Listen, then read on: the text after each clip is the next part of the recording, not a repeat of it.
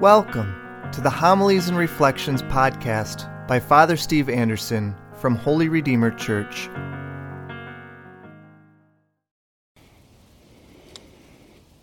So in the Gospel of Luke, Jesus is the great prophet that Moses talks about. Moses says, "After me will come a great prophet. Listen to him."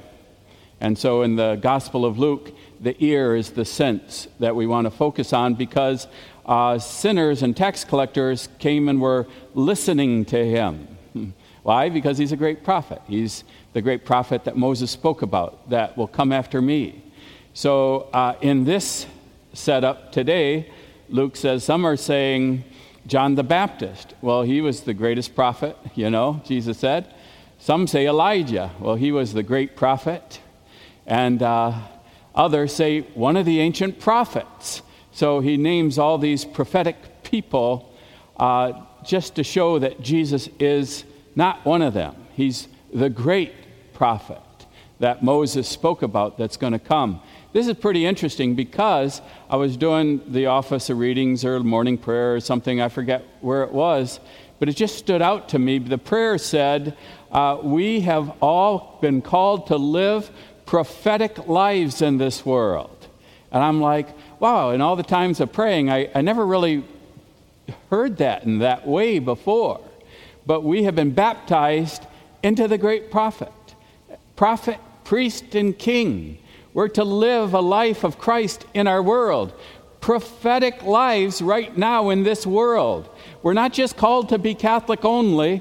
We're called to be fully Catholic, all in. We're called to be prophetic and to be holy, because God bemoans today that, we have all these great palaces, but we don't have any place for holy things.